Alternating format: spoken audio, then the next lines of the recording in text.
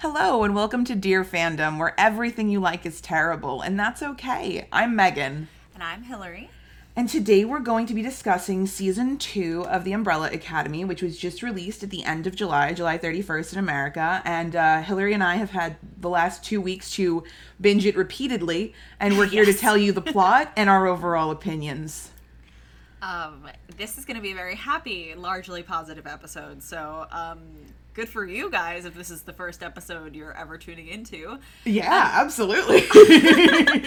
Because sometimes we're just like, what the fuck, for the entire episode. Yeah. Especially if it's something that Hillary's only into or I'm only into, and then we just go, but I have a question. So we can mutually agree. As always, this is not a spoiler-free zone. This is a spoiler-full zone.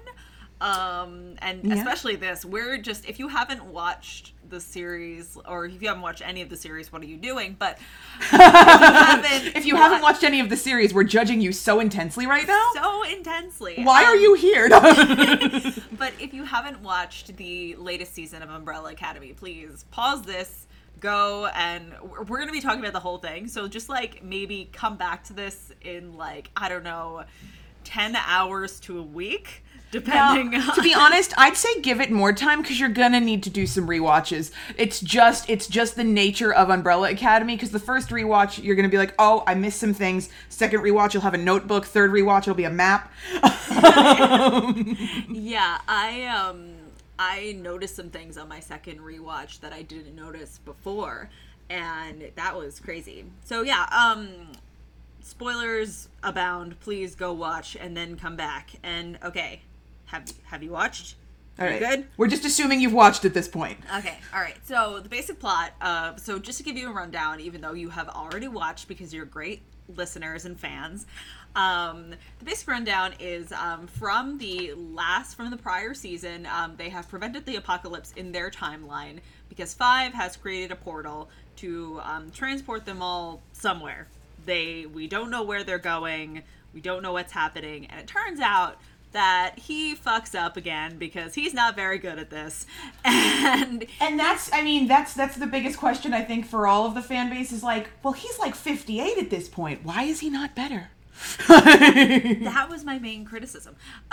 So he scatters them along 3 years of the early 1960s in the same place, in the same alleyway in Dallas, Texas. So Klaus and Ben arrive in 1960. Allison arrives in 1961. I believe Luther's next. He's 1962, and Vanya is early 1963. Mm-hmm. And then Diego is after Vanya, yeah, but Diego, they arrive within a short period of one another. Yes, exactly. They arrive within a short period of one another, and then Five arrives much later, like a few days after the assassination of John F. Kennedy, and the world is ending. The apocalypse is happening, and Hazel, our fan favorite from last season, is like, yo, dude, come with me if you want to live. And then... I was like, don't say it. She said it. I said it. It's basically what he's like. No, listen, I mean, it doesn't matter. Any version of Cameron Britton from any goddamn timeline, and I'm like, I'm heading. I'm there. God. The Thirst Brigade is real. All the girls and I'm just giving you guys a fair warning. It's just going to be Hillary giving a plot synopsis, and then it's going to be me interrupting with, oh, yeah. Everyone is at their peak hot. Every adult, may I say, because please don't be weird about Aidan Gallagher. Please don't be weird. Yeah, that's probably goes without saying, but I hope it would have to go without saying. But we're just going to preempt this by saying, well, as hysterical it is as Five saying, I'm the daddy here, which is a line in the series in case you decided to continue listening and didn't watch season 2.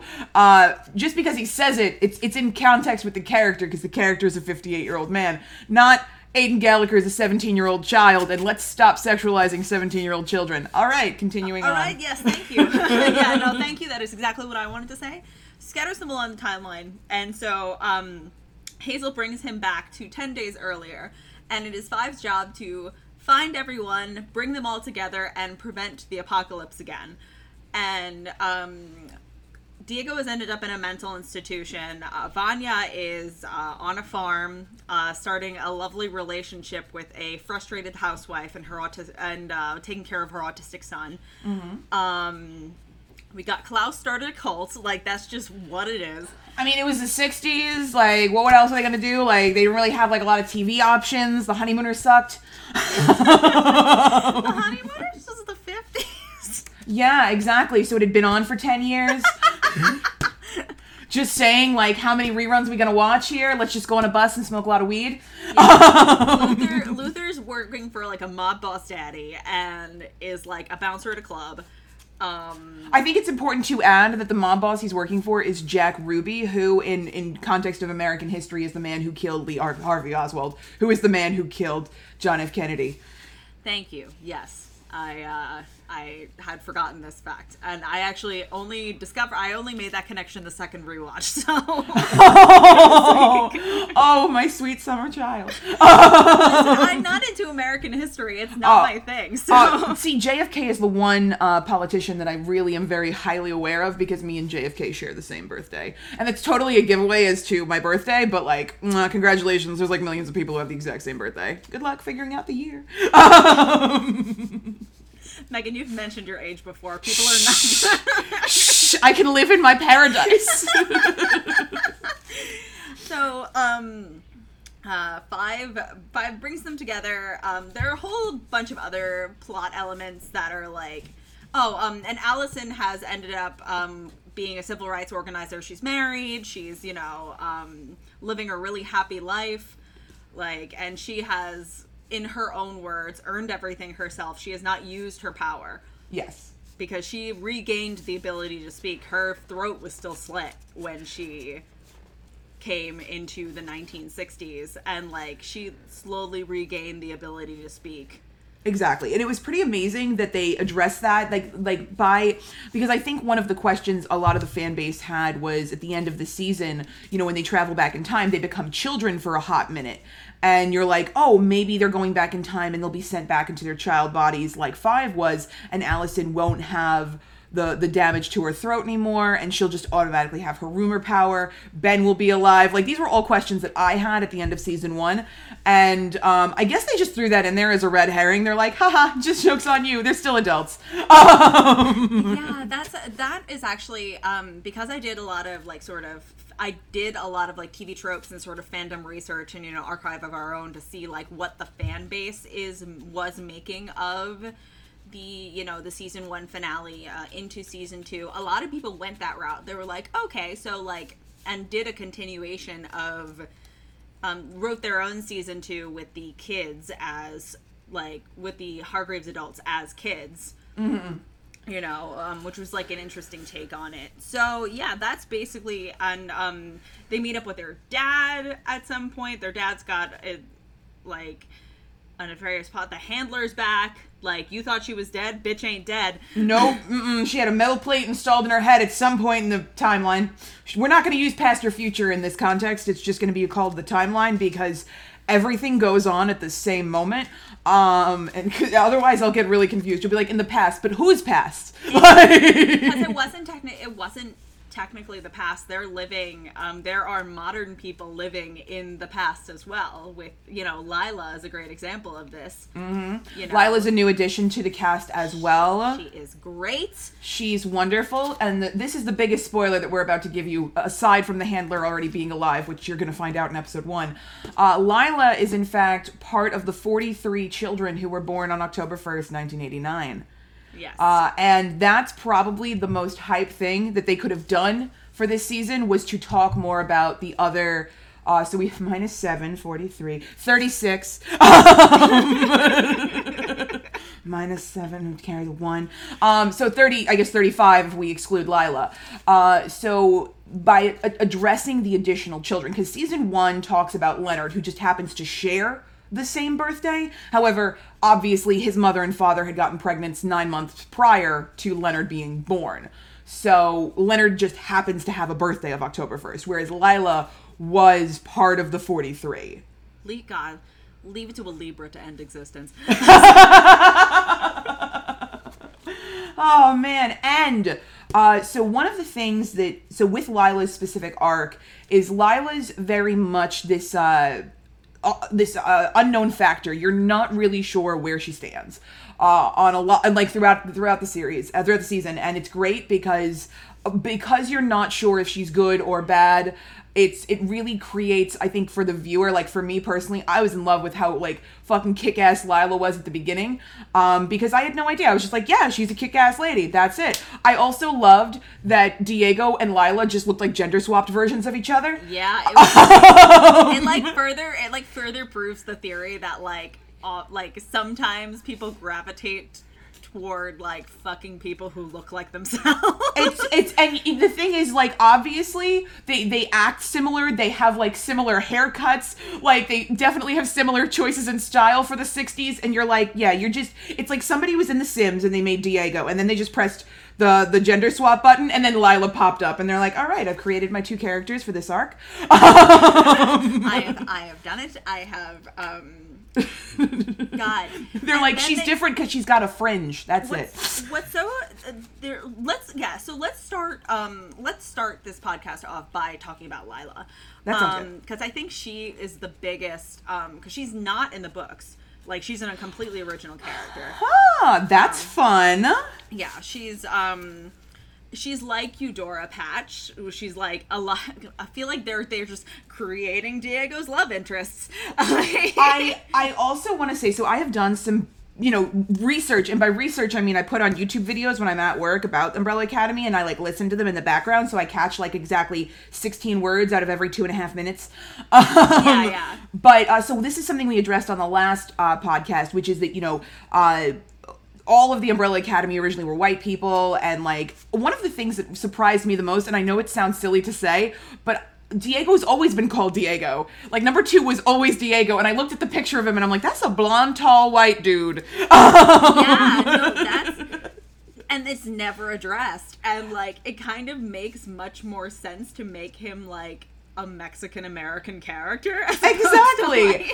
And it just like that's what I feel with regards to the TV show. The TV show is absolutely improving in every way, shape, and form on the comic. Like the comic is your bare outline, and it's it's something that you look at and you're like, okay, this is great. I love this aspect and this aspect. Like I love the idea of Diego, having the power he has, but there's just not enough emotional development in this character, and I want that as a reader, perhaps. Like maybe Steve Blackman read the first 2 Hotel Oblivion, the Apocalypse Suite and Dallas, and he's like, I need some more Diego. I want to love Diego. And then he's like, all right, and then he wrote the new character, and every watcher was like, I also love Diego.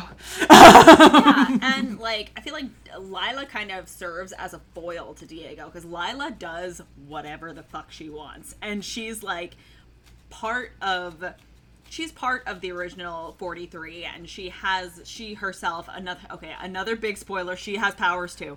Yes, I think that's the biggest spoiler we can give in this recap, is that the other 43 have superpowers. That's basically the general consensus of the fandom and of the fan base, without it being directly confirmed by the creators of either the TV show or the comic. Yeah. Diego is bound by this sense of duty, I think. He is bound by this huge sense of right and wrong, hence his obsession with stopping the assassination of JFK, hence his, like, the second he lands, like, in an alleyway, he saves a woman from getting her purse stolen. He is bound by the sense of duty. Whereas Lila's like, fuck you, I'm gonna do what I want. I'm very self-serving. And it's through her love for him and finding out the fact that her entire life has been a lie, because the handler taught her to be that way. Because the handler is very much like that. She's very much like, well, fuck you, I'll take this for myself. And, now that it's been exposed that the handler like ordered the hit on her parents, like, yep, exactly. And the person, so with her introduction in the show is you find out the handler is the one who took her away after her parents were assassinated. Her parents were assassinated by elderly Five in his 50s, and it's basically, she had no idea. She believed that her parents had died in an accident.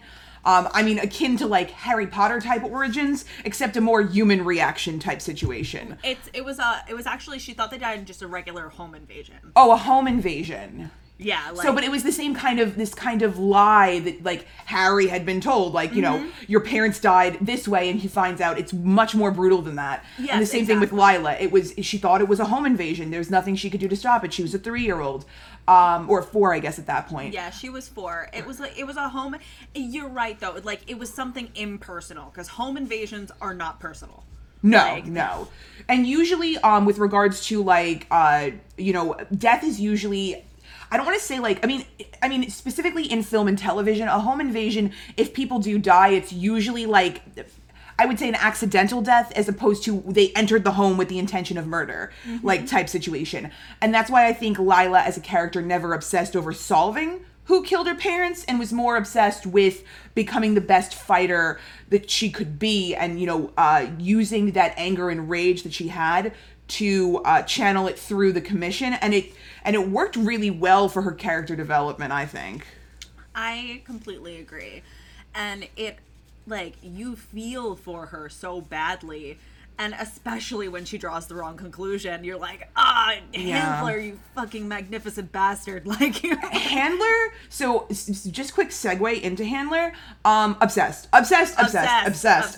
Like, why can't I have every fucking villain like this? Like, I hate her and I adore her, because damn, oh my god, can I please raid your fucking closet? Like, oh my god, look at that, like, her coronation outfit. Lila comes in, she's like, so is this just like a promotion, or are you becoming queen? And I'm just obsessed. The Handler is my favorite in terms of, like, complex villains, because, yeah, I mean, at face value, if you were to just read the lines, yeah, she's evil. But Kate Walsh, who plays the Handler, just gives this kind of, like, 50s, like, Stepford businesswoman type personality to these lines, and this amazing sense of fashion, and the way that she carries herself in those clothes. Like, every part of the Handler is a masterpiece. I worked for a woman like her, and she came in every day dressed to the fucking nines. This is back when I worked at a certain theater, which I will not name,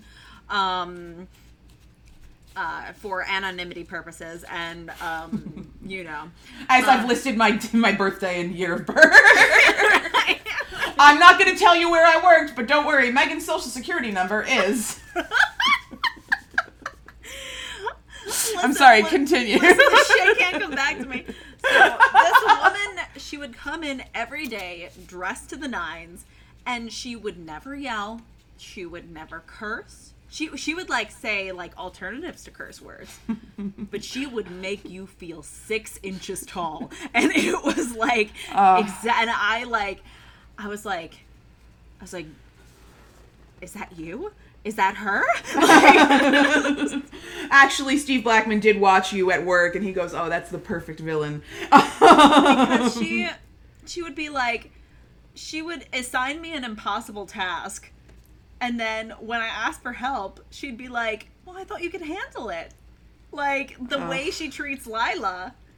Yeah. Well, I would say that one of the recurring themes throughout season 1 and 2 is this toxic parents, and this constant need to fucking, like, beg for your parents to love you, when your parents, and especially in the case of Reginald and the Handler, they don't deserve it. They straight up bought, sold, or stole you, you know? And I really do love this, especially since I'm about to be a parent. I love this idea of exploring what it means to be a parent. Is a parent just someone who feeds and clothes and trains you in the case of the Umbrella Academy and Lila? Or is a parent someone who offers that emotional support in the case of Grace? Oh, who is a robot. Speaking of which. Yes. Grace. Spoiler, she's also in this season, except she's not a robot. Yeah, we have the contrast of the real Grace, who was a true parent and a true caregiver, and who Reginald may have programmed those characteristics into the robot Grace that we grew to love in the first season. Yes. She was one of my favorite parts of the first season. Mm-hmm. These contrasting, like, you know, ideas of womanhood in the first season. We have the Handler, who's this, like, badass woman whose, like, whose attitude is, like, not nurturing at all. And especially when we find out she's a mother, you're kind of like, huh? But, you know. Yeah, absolutely. And I think with Grace, when she's introduced, so we're used to very much 50s housewife Grace, which is like, oh, hello, children. And then Diego sees her at a party at the Mexican consulate when him, Five, and Lila are trying to locate Reginald, and specifically this group of 12 men that they believe are plotting some kind of end-of-the-world apocalyptic scenario. And they run, and Diego sees Grace from across the room, and one of the cornerstones, I think, of TV Diego is his relationship to Grace / mom. And real life Grace is a woman from Texas. She's a scientist. She specializes in primate studies, from what I can tell. Kind of akin to Jane Goodall, except instead of British, she's Texan. And it's amazing because the woman who plays Grace, for both robot and human Grace, she really does give a different depth to the character as a human that Reginald did not program into the robot. Yeah, and I think Jordan Claire Robbins or Roberts or something like that is the actress's name, and she creates two entirely different people of the same character. Like, you can see kind of the similarities, but like the human Grace is like very much more sardonic, and she's very like she's not as, you can see that Diego is struggling. And yes. She's very kind to him, but she's a little patronizing. And it's really interesting to see. And he, like, recognizes that she's being patronizing. And, like, the whole exchange between them is just, Diego is baby. Diego's whole arc for the season is really quite transformative. That's one of the things about season 2 that is a gigantic, amazing improvement on season 1, is that with season 1, I don't think that they had enough time to really focus on any one character enough to the point of giving them a satisfying emotional arc for the audience. We were all like, Luther was upset because he was on the moon and Daddy didn't love him, and Vanya cries a lot, so I don't like her, and Klaus is the best, Flo, and like, and that's basically it. And I mean, Five was generally considered a very good character, but not every character was treated the same in season 1. In season 2, I would tell you that, I mean, like, I've taken those fucking BuzzFeed quizzes, and they're like, if you have to get rid of one member of the Umbrella Academy, who would you? And I'm like, Reginald? And they're like, not an option. And I'm like, please, Reginald. Like, please, Reginald. I don't want to get rid of any of the 7. I love them. I have never seen such a change, because in season 1, I was like, yeah, Luther's dumb. I don't like Diego. Allison's kind of weird. But season 2, it makes them so much more human. Like, watching Luther's transition, watching Diego's transition, watching Allison's, Vanya's. I mean, Five is basically the only one who remains consistent in terms of personality, and that makes sense because he's in his 50s, and you don't really have a lot of personality changes. Even if you go through a gigantic life event at 58, you're still going to be basically the same person you were before the gigantic life event, because at 58 you've become jaded and you believe that your ways are correct. Exactly. Not that I'm speaking from any kind of experience or anything like that. But anyway, and it's just but yeah, no, like, for example, it's like Luther went from like a whiny man-child who like pitied himself to this like soft himbo who's like wonderful. And like, one of the things that I was watching in a review of Umbrella Academy was somebody was complaining about, and I'm not going to use any names for any YouTube channels because I'm not here to like shit on their opinions, because everyone's entitled to their own opinions, but they were upset as to Luther using so one of the things that he does for Jack Ruby is cage fighting, or whatever the 60s equivalent is, underground boxing ring, and Jack Ruby bets on him, makes a good amount of money, and then he continues to work for him as his bodyguard. So one of the fights he throws after he finds out Allison has gotten married, and I love that it addresses how kind of fucked up it is that he's in love with his sister, and Allison addresses it, Klaus addresses it, it's addressed throughout the entire family. So I like that, because it's like, yeah, family secrets, everyone knows usually. We just don't talk about it because it's not normal. So we just gotta pretend it doesn't exist. And Klaus, on the other hand, is like, let's get drunk and talk about how fucked up you are and how the strongest relationship in this family is Five fucking a mannequin. Yeah, Klaus is like... Klaus is that's the one thing is consistent, is that the fandom is just like, there is no wrong that could happen to Klaus, and if you touch him incorrectly, I will take your hands off of your body and throw him into a river. You're right, though. And that's why I have not a lot to add with regards to how, like, Klaus's sobriety is important, but again, it's not so much about Klaus this season as it is about Ben, you know? Yeah, and like, here's the thing about his sobriety and like going off the wagon and stuff, like, and I, you know, like, as a person who is like actively trying to stay sober and stuff like that, I'm very open about it. I don't care. You know, like, I wasn't like a raging alcoholic and addict like, you know, Klaus is, obviously. But, you know, like, I can, like, you can relate to that. Like, the tiniest emotional trigger can, like, make you want to do that. And, you know, Absolutely. It's a matter of, like, if you, like, I mean, and he had a major thing happen to him. He had the love of his life essentially deck him in the face. And that is so sad. Like, you know, I mean, he was going about it the wrong way, but he was, you know, desperate. And, I think that's how we can sum up season 2, the Hargreaves action, is they went about it in the wrong way. oh yeah, but like, but it just shows how emotionally stunted they all are. They all weren't raised well. Like, Yeah, exactly. Because just like with Lila, Reginald only cared about actual academy training, making yourselves as invincible as possible. And with Klaus, you're right. It's so that's another spoiler. Sorry, we're just gonna like you know, cap each one before we say it. Dave is back. Dave is younger, obviously. Vietnam occurred in the late 60s. This is set in the early. So Dave is back, and Klaus, in a desperate attempt to try and save Dave's life, tells him not to join Vietnam years before Dave even enrolls. No, sorry, not years before. Days before Dave enrolls in the army because of JFK's assassination. Now, we hadn't entered Vietnam until, I believe, 65, 66. It could have been 64, but it was definitely the mid-60s. So it's definitely... This is coming out of nowhere for Dave. He has no idea who this person is. He has no idea why he's approaching him. And more importantly is Dave's in the closet because it's the 1960s, it's Texas, and he's terrified. And Klaus is coming out here, and he's like, I love you, and I want to protect you. And Dave is egged on by his uncle, Brian, I believe. Yeah. And his uncle tells him to punch Klaus in the face, and so he does. Yeah. And that's something that Klaus, it destroys Klaus. I mean, he does go on a bender for a day or two. And it hurts, but I understand the reaction and why Klaus did what he did. I was about to say Cloud, and I'm like, no, wrong game.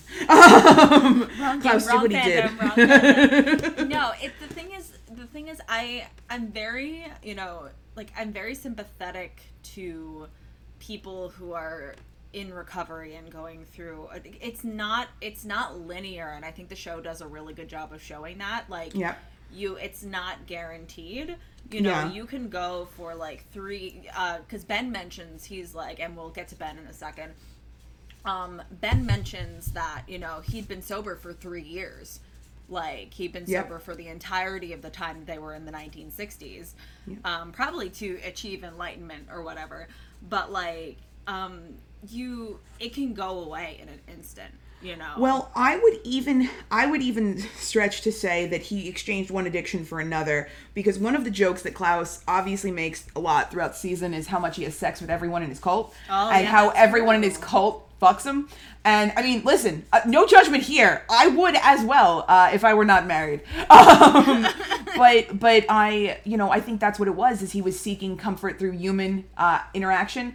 And that was like, you know, a carnal human interaction. And it may have just become a sex cult in that sense, because a lot of the jokes that are made, especially in the later season, especially by Ben, are about sex. And one of the things that Ben can't have is a relationship with another human that's not Klaus. And it even touches more on, you know, Ben's need for physical affection, having been a ghost, so he can't really get that. And his interaction specifically with Diego and Jill, who's a member of the cult, are just... And Vanya, I forgot, of course. And Vanya are just, you know, they're the kind that like tug on your heartstrings, and you're just crying at the end of each episode, and you're like, I don't know why I'm doing this. Well, in the first season, Ben is in the closet with when Hazel and Cha-Cha have captured Klaus and Ben is in the closet with him, he's like, you piss away like everything. You take for granted everything that I lost and you just piss it away. Like, you just, this is what you do. Mm-hmm. And he probably, I mean, Ben is probably like... Not, this is not something I like to think about, but Ben's probably present during, like, at least a few of those orgies. And like, no, yeah, absolutely. And I think Klaus has just probably learned to tune it out at this point, which speaks to just Klaus being able to, like the same thing, I mean, with any addict, you know, you're told that you're gonna die from the things you're doing, and they just tune it out. They're just like, I don't care. And that's something that, I think for Klaus, his conscience is a person, not just a person, his brother who passed away at 17 years old. Yeah. He died in 2006. He was 17. And that's a rough thing to experience as a, as for a person to just like have your conscience be literal in the form of your dead brother who at the last episode they touch on Ben's funeral. By the way, it's never revealed exactly how he died, and I'm not even sure we're ever gonna find out. But I think Steve Blackman is going to eventually, apparently, according to, like, I've dug on this because a woman obsessed I am. Of course. Apparently it was, Gerard has said that it was very violent. He was in his late teens, and that they all have a role in it. Well, I mean, the way Reginald, like, leads that eulogy is that you all were prepared and you all failed your brother. He basically blamed the siblings of Ben for the reason that Ben died. And that's a rough thing to hear at your brother's funeral from your dad. So, you know, starting off good, starting off great. Reggie's got that not human touch. Really, it's great. But just going back to Ben, like, because I want to, because we still got to touch on Vanya and Allison. Yeah. Touch on Vanya and Allison. So with Ben, he, again, a spoiler, he dies, like moves on to the next life type situation in this season. Vanya is having some kind of, she's being tortured basically by the FBI, you know, as you do. And sorry. As the FBI does, you know, they just kidnap people anonymously and torture them, and then they pretend like they don't know who they were. And unluckily, house. Fucking hell, Jesus. So yeah, sure. What are you gonna do? Like, please. I'll be like, I'm pregnant. They'll be like, oh, I'm so sorry, ma'am. Wrong house. But I just so Vanya's going in. She's being electrocuted, basically. She's having just electroshocks thrown through her body, and she's having these pulsing vibes come out, and neither Klaus nor Diego nor Allison can help her. It's just too strong. They can't make it through. Well, luckily, Ben doesn't have a physical body, so he can just head right on in. And he possesses, I guess possesses is the wrong word. He possesses Klaus, but with Vanya, he literally enters her subconscious, and he enters specifically the white violin. And he's able to get Vanya out of this, what I would call a panic attack, I think is what's occurring in the best way I can describe it in, like, not superhuman, supernatural terms. She's having a panic attack that's reiterating and killing people, specifically the FBI agents in the room. And Klaus is able to talk her down and kind of just be there for her without, you know, dismissing her feelings. And it's amazing. What he does is he saves the world, and nobody knows it except for Vanya. Yep. Okay, all right, I'm good. But it's just so sad. It's so sad. And one of the things he says as he's, like, you know, disappearing, and Vanya, as I go. Yeah, and he looks at Vanya and he says, I have a weird request. And she goes, what is it? And he goes, can you hug me as I go? And they hug each other, and he just kind of just disappears into light, I guess, like flits off into light. And it's this beautiful closing arc that Ben was able to save the world without necessarily using that power that he was born with, that horror power of the Cthulhu or whatever. He just approached his sister and he said, you know, other people may have called you a monster, but you're not. You're beautiful and you're wonderful and you're amazing. And it's just, you know, and like she's berating herself, and it's just such a scene of true humanity, just overarching with this very supernatural feel.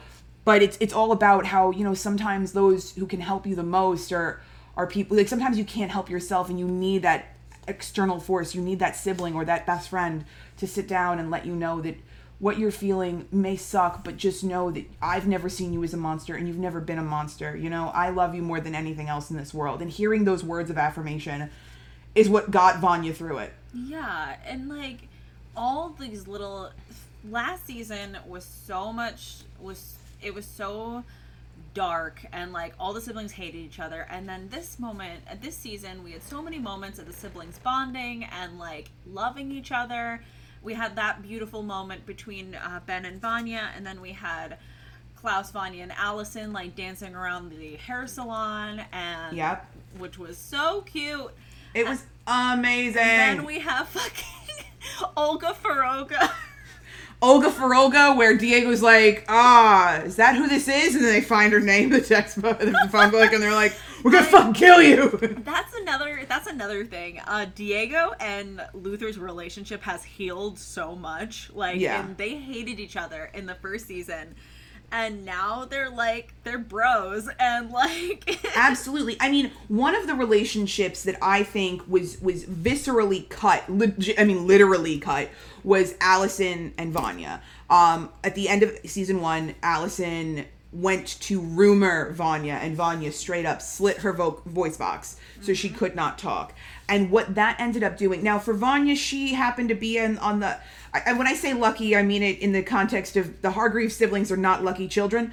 But Vanya got lucky in the sense that after destroying the world in 2019 and being sent back to 1963, she lost her memory of everything. So she's hit by a car, she's rescued by a woman named Sissy and Sissy's autistic son Harlan, and basically becomes a live-in nanny where Sissy's husband Carl has agreed to house Vanya for the time being so that she can take care of Harlan while searching for people who knows who Vanya is. Who knows who, that's a very weird English sentence. But anyway, long story short is these are the farm lesbians that I've been waiting for personally my entire life. And like I'm obsessed specifically with Sissy and Vanya's relationship because Sissy's also coming from a place that Dave's coming from, just, you know, as a lesbian woman. She married a man because it was expected of her in the 60s. It was just, well, actually the 50s they got married. And, you know, Carl is very much, when I say like men in the 50s and 60s just didn't believe they needed to be involved in their child's lives, I speak from legitimate experience. My grandparents, literally both my grandfathers on both of my parents' side were like, oh, beating my kids? Obviously, that'll help them. And you're like, yeah, this is good. Why do you keep talking about it like it's an achievement? Like, this is illegal. Both my grandfathers, they didn't beat their kids, but they certainly were absent. They certainly did not hang out. Well, it was either beat your kids, drink yourself to blackout stupor and never be involved in your kid's life, or leave your kids. It's just a lot of different, or cheat on your wife and you know, have 17 kids and, you know, all of your kids hate each other. Obviously dads in the 50s and 60s were very well-adjusted individuals who had no issues. Absolutely no issues whatsoever. So, getting back to the really good people in this story, Sissy and Vanya, and Harlan as well. Harlan is so good. Harlan is a really great interpretation, I think, of, because a lot of movies and TV shows like to touch on autism in children. And, I mean, it's hard because autism is kind of the equivalent of saying depression is the same through everyone, and it's not. It's literally it's a you know, there's many different shades of autism and how it affects children and how it ages and how it, you know, and how it affects you as you age. And I think the kid who played Harlan did a really wonderful job just with regards to you know, something like needing Vanya and Vanya not being there and his reaction to Vanya not being there, and Sissy depending on Vanya to be that kind of security blanket that she is to Harlan. And it was just, it's really beautiful to watch. And I think overall, I'm gonna go out on a limb here and say Sissy was probably never straight. Because I can just tell by the way every time Carl touches her, she's like, I'm gonna peel my skin off. It's great. It's just I'm gonna take an acid bath after this. And with Vanya, there's just this tenderness and this love, and also specifically Sissy makes the first move, which makes me, as an Ellen Page fan, and also another member of this cast, specifically the first member of this cast that I wanted to marry, but another member of this cast that I want to marry. I think it's important to me specifically that we stop creating this narrative of like, you're going to turn our women gay, and instead it's like, maybe your woman was already gay? Like, maybe, I don't want to assume here, but like, maybe gayness doesn't, it doesn't just happen. Like, it's not like like a light switch and then everyone's like, oh, I'm gay now. It's more like, I hate being with men, but I'm forced to by societal constraints and restrictions. Yeah. Otherwise, you'd set me on fire and call me a witch. I feel like it's a common, it's actually like, I've, as a queer woman myself, even though, I am not a lesbian, it is a common narrative with like woman leaning and like lesbian women to feel as though they like have to participate in compulsory heterosexuality. Like they have like, oh, like she probably like Sissy probably, that whole story she tells in the barn where she's like, my sister brought me to meet this guy, and she probably like looked at him and was like, okay, I'm going to decide to like him, as opposed to like actually falling for him, like naturally and organically. And as for Harlan, I thought that they handled the autism aspect really well. The fact they never belittled him for his they showed the prejudices people have against him and the frustrations that parents have sometimes, but he was always really well loved and like accepted for who he was, especially, which is remarkable in the 1960s. Yes. Oh, absolutely. And specifically with his relationship to Vanya. So at one point he runs off the farm, he runs into a lake and he drowns. Vanya's able to rescue him and save him, and in the process sort of transfers a portion of her powers to him. Kind of like they're sharing this same life force. And it's actually, it's not really explored like barely enough, I think, for me as a viewer. Like, I'm like, I could have taken another 10 episodes of this shit. Yeah.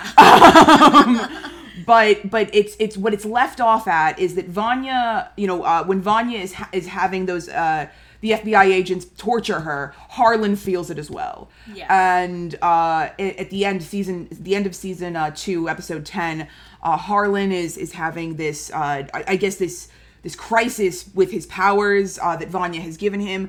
And at the end, he's able to, Vanya believes that she's able to take back the powers she gave him. She did not take them back. She took back maybe a portion of the strength, but she didn't take them back completely. And it does leave this very open-ended, what does Harlan do in the future? How does Harlan impact the timeline? Yeah. And it's really good. Like, Vanya's plot is as a season arc story, it's wonderful. I think it touches a lot into her humanity without making her this crybaby character. It makes her just personally like somebody who anybody should be so lucky to have a partner or a friend who acts like Vanya. Exactly. I completely agree with you. All right, let's touch on Allison, and then let's move on to theories. Yes. So I loved what they did with Allison this season. I loved her. I loved her romance with Ray. I loved Ray. Yes. Oh, God, yes. Yeah, for real. Oh, yes. Yes. Continue. The second he walked in the door, I was like, oh, hello. What is going on, my friend? Oh, my God. I love specifically that they gave you her backstory in the 60s. Yeah. Specifically hers. Like, Diego's is not really touched on. Luther's is barely touched on. Vanya's is, we get a lot of talking, but it's not really flashbacks. Allison, we get a flashback. We get from the moment she arrives in Dallas until, I was going to say modern day, but until the current present time in this show. And it's amazing. She's like, because I think it really does touch on, a lot of the things that I hear with regards to millennials is where like one of the talking points is you say that you would have acted differently if you went back to the 1960s, but that you wouldn't have or whatever. And I think with Allison, that's exactly how a lot of people, you want to get involved in this. If you had the chance to go back in time and change it and become more involved, I think a lot of people, that's such an admirable trait to be like, I know exactly what happened in the 60s. If I was a Black American and I was making a stand, especially in a place like Texas, I could die. I could be murdered. and nobody would be able to avenge me because I wasn't considered as much of a citizen as a white person was. And Allison, in turn, still does it. She's being chased down by 3 white men, and she runs into a salon owned and operated by black women, and they immediately, with literally no question whatsoever, stand up for her, hold some fucking scissors in those white dudes' face and say, get the fuck on out. And they do. They leave. And it's just, it's beautiful because the sense of community that has, I think, I mean, I can't speak to, you know, having a sense of community within the white women movement because I hate half of the white women that exist on this planet already. So, but it's with seeing like running into a salon of people she had no idea who they were. She had no idea if they would help her. And they did without question. And it's beautiful. I think it's just specifically exploring the lens of the 1960s through Allison and, you know, the Statler lunch counter protest, which was a real event that really did occur during the Civil Rights Movement. And they really had sugar poured over them and coffee poured on them. And they were, oh my God, it was horrifying. It was horrifying. People screaming in their ears. It was dehumanizing is the nicest word I can think about for that experience. If not, I would just say that every white person who participated in it was just the scum of the earth, the garbage, the bottom barrel of humanity. And the worst, I mean, like, just like a point to tack on to the fact that was a real occurrence. You know, that was like sanitized for TV, so they were saying worse shit. Like, they were. Oh, absolutely. The slurs were probably flying left, right, and everywhere in between. They were probably screaming it in every person's ears. They were probably talking about raping women. I mean, that's the thing, is the 60s has been heavily sanitized by the entertainment industry. And, it was in the 70s as well. But I mean, 60s, 70s, and the 50s were all heavily sanitized by the entertainment industry. But they didn't skimp out on the brutality of it, which I think is very important. Exactly. It's hard, you know. It's hard to watch. I mean, the scene, especially when Allison later explains everything to Ray, you know, saying, "Oh, we had a black president, but like, you know, the movement isn't over," and he just looks so crestfallen, and it's like. Oh, God. And I think one of the things that Ray brings up once he finds out about Allison's power, because him and Allison's relationship does go through waves, as any marriage that you got married into a year after dating would. Listen, my parents got married 3 weeks into dating, or like 6 weeks into dating. That's fair. I will give you that. See, Mike and I got married after like 2.5 years. We were like, all right, we'll wait. But it's, you know, after a year of marriage, after a year of dating, and not even that, they could have actually been dating shorter than that because they met at a time after she started working for the hair salon.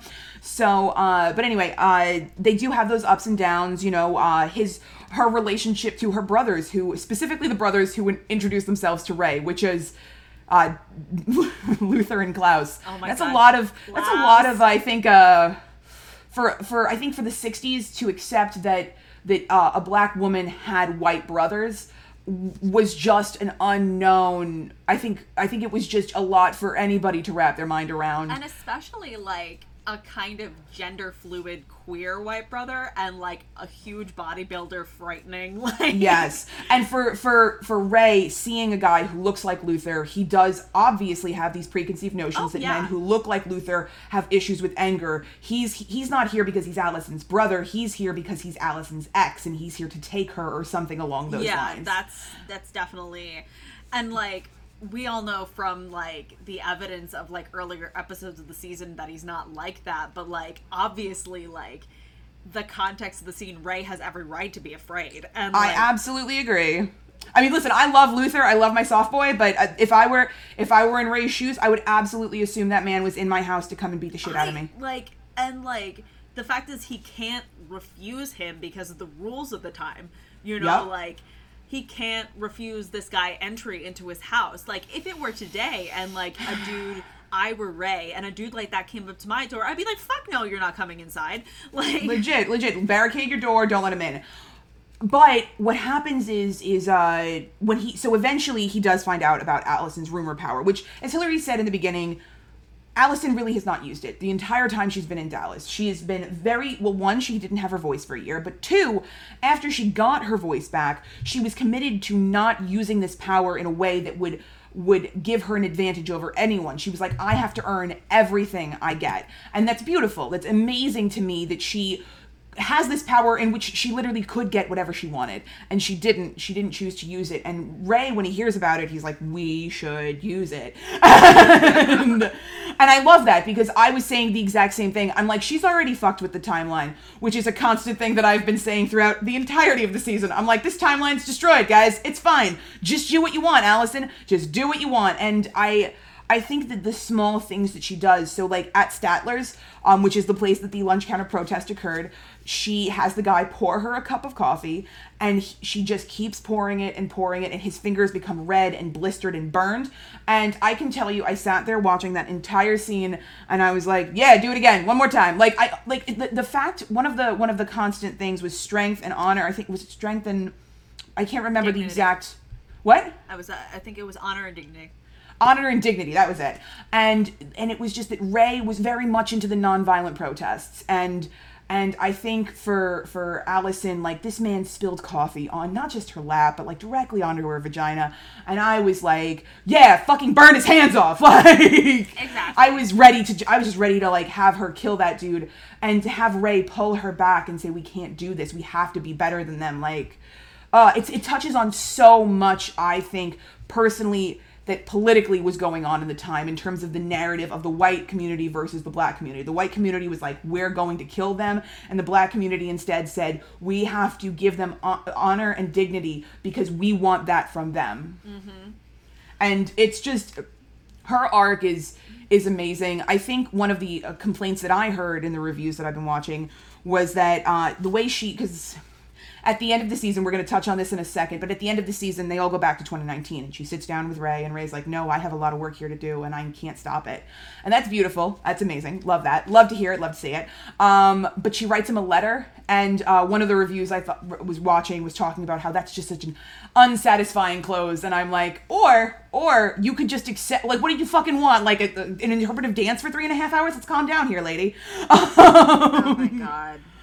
So, that's Allison's, and now after they solve everything, they don't necessarily beat Lila, but they do beat the handler. There's this whole side villain called the Swedes that we're not going to touch on because they're not really that important, other than they serve to create some, they're like mini boss fights in video games. You're like, these motherfuckers again, and then they just kind of go away. But they then skip ahead to 2019, back to the day after the apocalypse. Yeah, they've stopped it, they've saved it. And man, oh man, did they fuck up the timeline. They fuck up the timeline because they see Reginald, and they're like, we're your children from the Umbrella Academy. And he's like, no, this is not the Umbrella Academy. This is the Sparrow Academy. And then they flip around, and it's Ben with an emo haircut. And he's like, hey, Dad, who are these assholes? And it turns, and, like, Ben is implied to be, like, the number one honcho in this situation. Whew. And, unpopular opinion, I think he looks good. But, like... yeah, it is an unpopular opinion, man. I just think that actor looks good in general. I just think he's very handsome. The haircut... Justin H. is absolutely gorgeous as hell. The hair is very stupid. But... Yeah, that'd be my biggest complaint. But what can you do? So then it pans up, and you see 5 additional, like, children, adults, who knows? They're silhouetted. We can't tell. And a green box. That's what I wanted to see. A green box. Yeah, don't give me any context. Why would I need context? That's silly.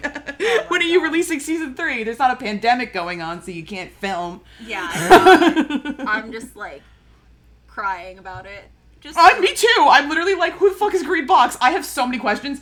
All right, so I'm just gonna like quickly steamroll through everything that I am hoping will be addressed in season 3. Okay, go. All right, number 1, Pogo. Obviously alive. We have to assume. Let's pray. Cha-Cha, she's back. I need her. I need my Mary. I need her to be here. I need her to be around. I need also Hazel, please. I want Hazel. I just need them both. Cha-Cha and Hazel were like my life force in season 1. Like, they were the ones who kept me going. So if we can just get like all the good energy that season 2 has accrued and just add some like Mary J and like Hazel in there? Yes, please. Okay. Number 3, does Mom exist anymore? Is she a different person now? Because obviously they broke up. Number 4, or 5, who knows what number I'm on at this point. Is Reginald less of a dickwad because his children from the future went and saw him in the past and said, hey, we're your kids? And Reginald was like, nah, you're fucking not gonna be. Number 6 or 7, I completely lose train. Is Lila part of the Sparrow Academy? Number 12. Sorry.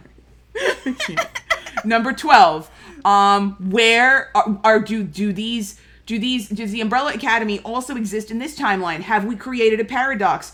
Are they all going to be violently farting now? Okay, so here are my theories. Lila has gone to a completely different time period. I think that Diego let her escape. She is running solo. I think she is trying to prevent the death of her parents.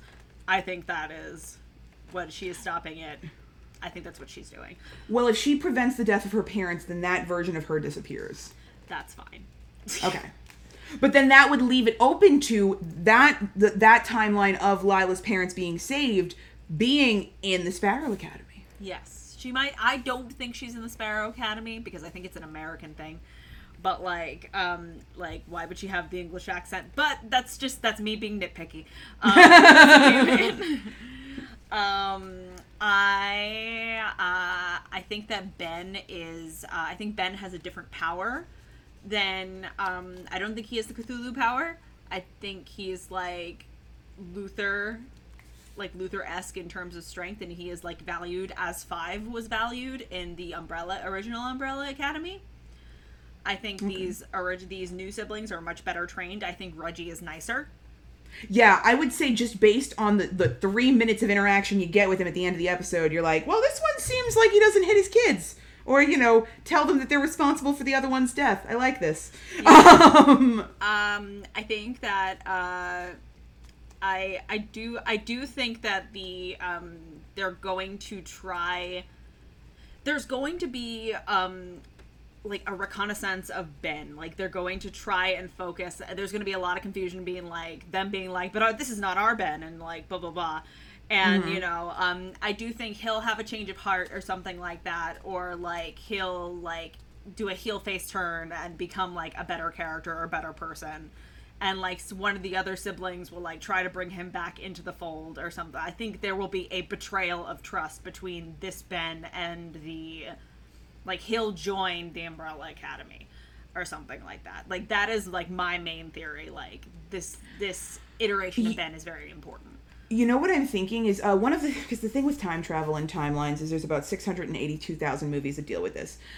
So when people talk about, hey, this doesn't follow the laws of time travel, and I'm like, oh, I'm sorry, were they written down somewhere? So with Ben specifically, one of the tropes that I've seen, now this is a trope that with time travel, there's like 800,000 tropes because there's no consistent theory on time travel. Okay. But sometimes, especially with timelines specifically. Mm-hmm. So this Ben and Ben that Hug Me As I Go, Vanya, are the same Ben. They were born to the same mother on October 1st, 1989. They still have the exact, genetically, they are the same person. Now, whether or not their power is the same, that's up for discussion. But what I am thinking is one of the things I've seen in prior films and TV shows is that usually you can access the memories of an alternate timeline version of yourself if you come into contact with people who knew that timeline version of you. Okay. So I feel like this Ben and Klaus are going to have a very different kind of relationship, obviously. Obviously, yeah. But I think eventually Klaus will be this Ben's foil, He'll be the reason, Klaus is going to have a kind of humanity to him that I would say he hasn't had in the last couple of seasons. Right now, it's just been unbridled sexual energy that we're all just, dripping over. But it's and that's exciting to, see, I think, a different aspect of that relationship. My biggest questions are, who are these members of the Sparrow Academy? From what I could tell, it looked like 2 people were wearing skirts, 3 people were wearing pants, and then there was a green box. And I think all of my questions revolve around the green box. Like, why is there a green box? Is it a person? Did a lady give birth to a smaller cube that has suddenly become bigger over time? Was it born out of a vending machine on October 1st, 1989? I have questions. I want to know. Is this the equivalent of Ben to the Sparrow Academy, in the sense that that member of the Sparrow Academy died, and they just put its soul into a green box, whoever that person is? I have so many questions, and I'm so excited to see what the TV show does, because the comic really can only inform so much, and it's beautiful like that. I love that, because you can read the entire comic book, you can be Gerard Way, and you'll be like, I don't fucking know, man. Yeah, Gerard Way is just gonna be like recording weird songs and like collecting Star Wars figurines and kind of just being like, all right, whatever. Yeah, I mean, he's like just gonna write another like volume after Apocalypse Suite, and he'll be like, not Apocalypse Suite, Hotel Oblivion, and he'll just be like, all right, well, I'm just gonna continue writing my story. Choose what you like out of here. There's a menu. All right, guys, and with that is actually the longest episode of Dear Fandom we've ever recorded. It is, but man, I loved it. Man, I loved every second of it. Thank you guys so much for listening. Next week we'll cover something. We'll cover something, definitely. Yeah, we're kind of flying. We're kind of doing it fast and loose right now, especially since the weather is getting kind of muggy and gross, and like Megan is getting closer to birth, and when Megan goes on maternity leave, we have a bunch of episodes queued up for you to keep you entertained up until then. Yes. So yeah, let us know. Send us an email, dearfandompodcast@gmail.com, with your theories on what might happen in the third eventual series released in 2025 of The Umbrella. Coming at some point. Soon, at some point. All right. Well, have a good one. Bye. Bye.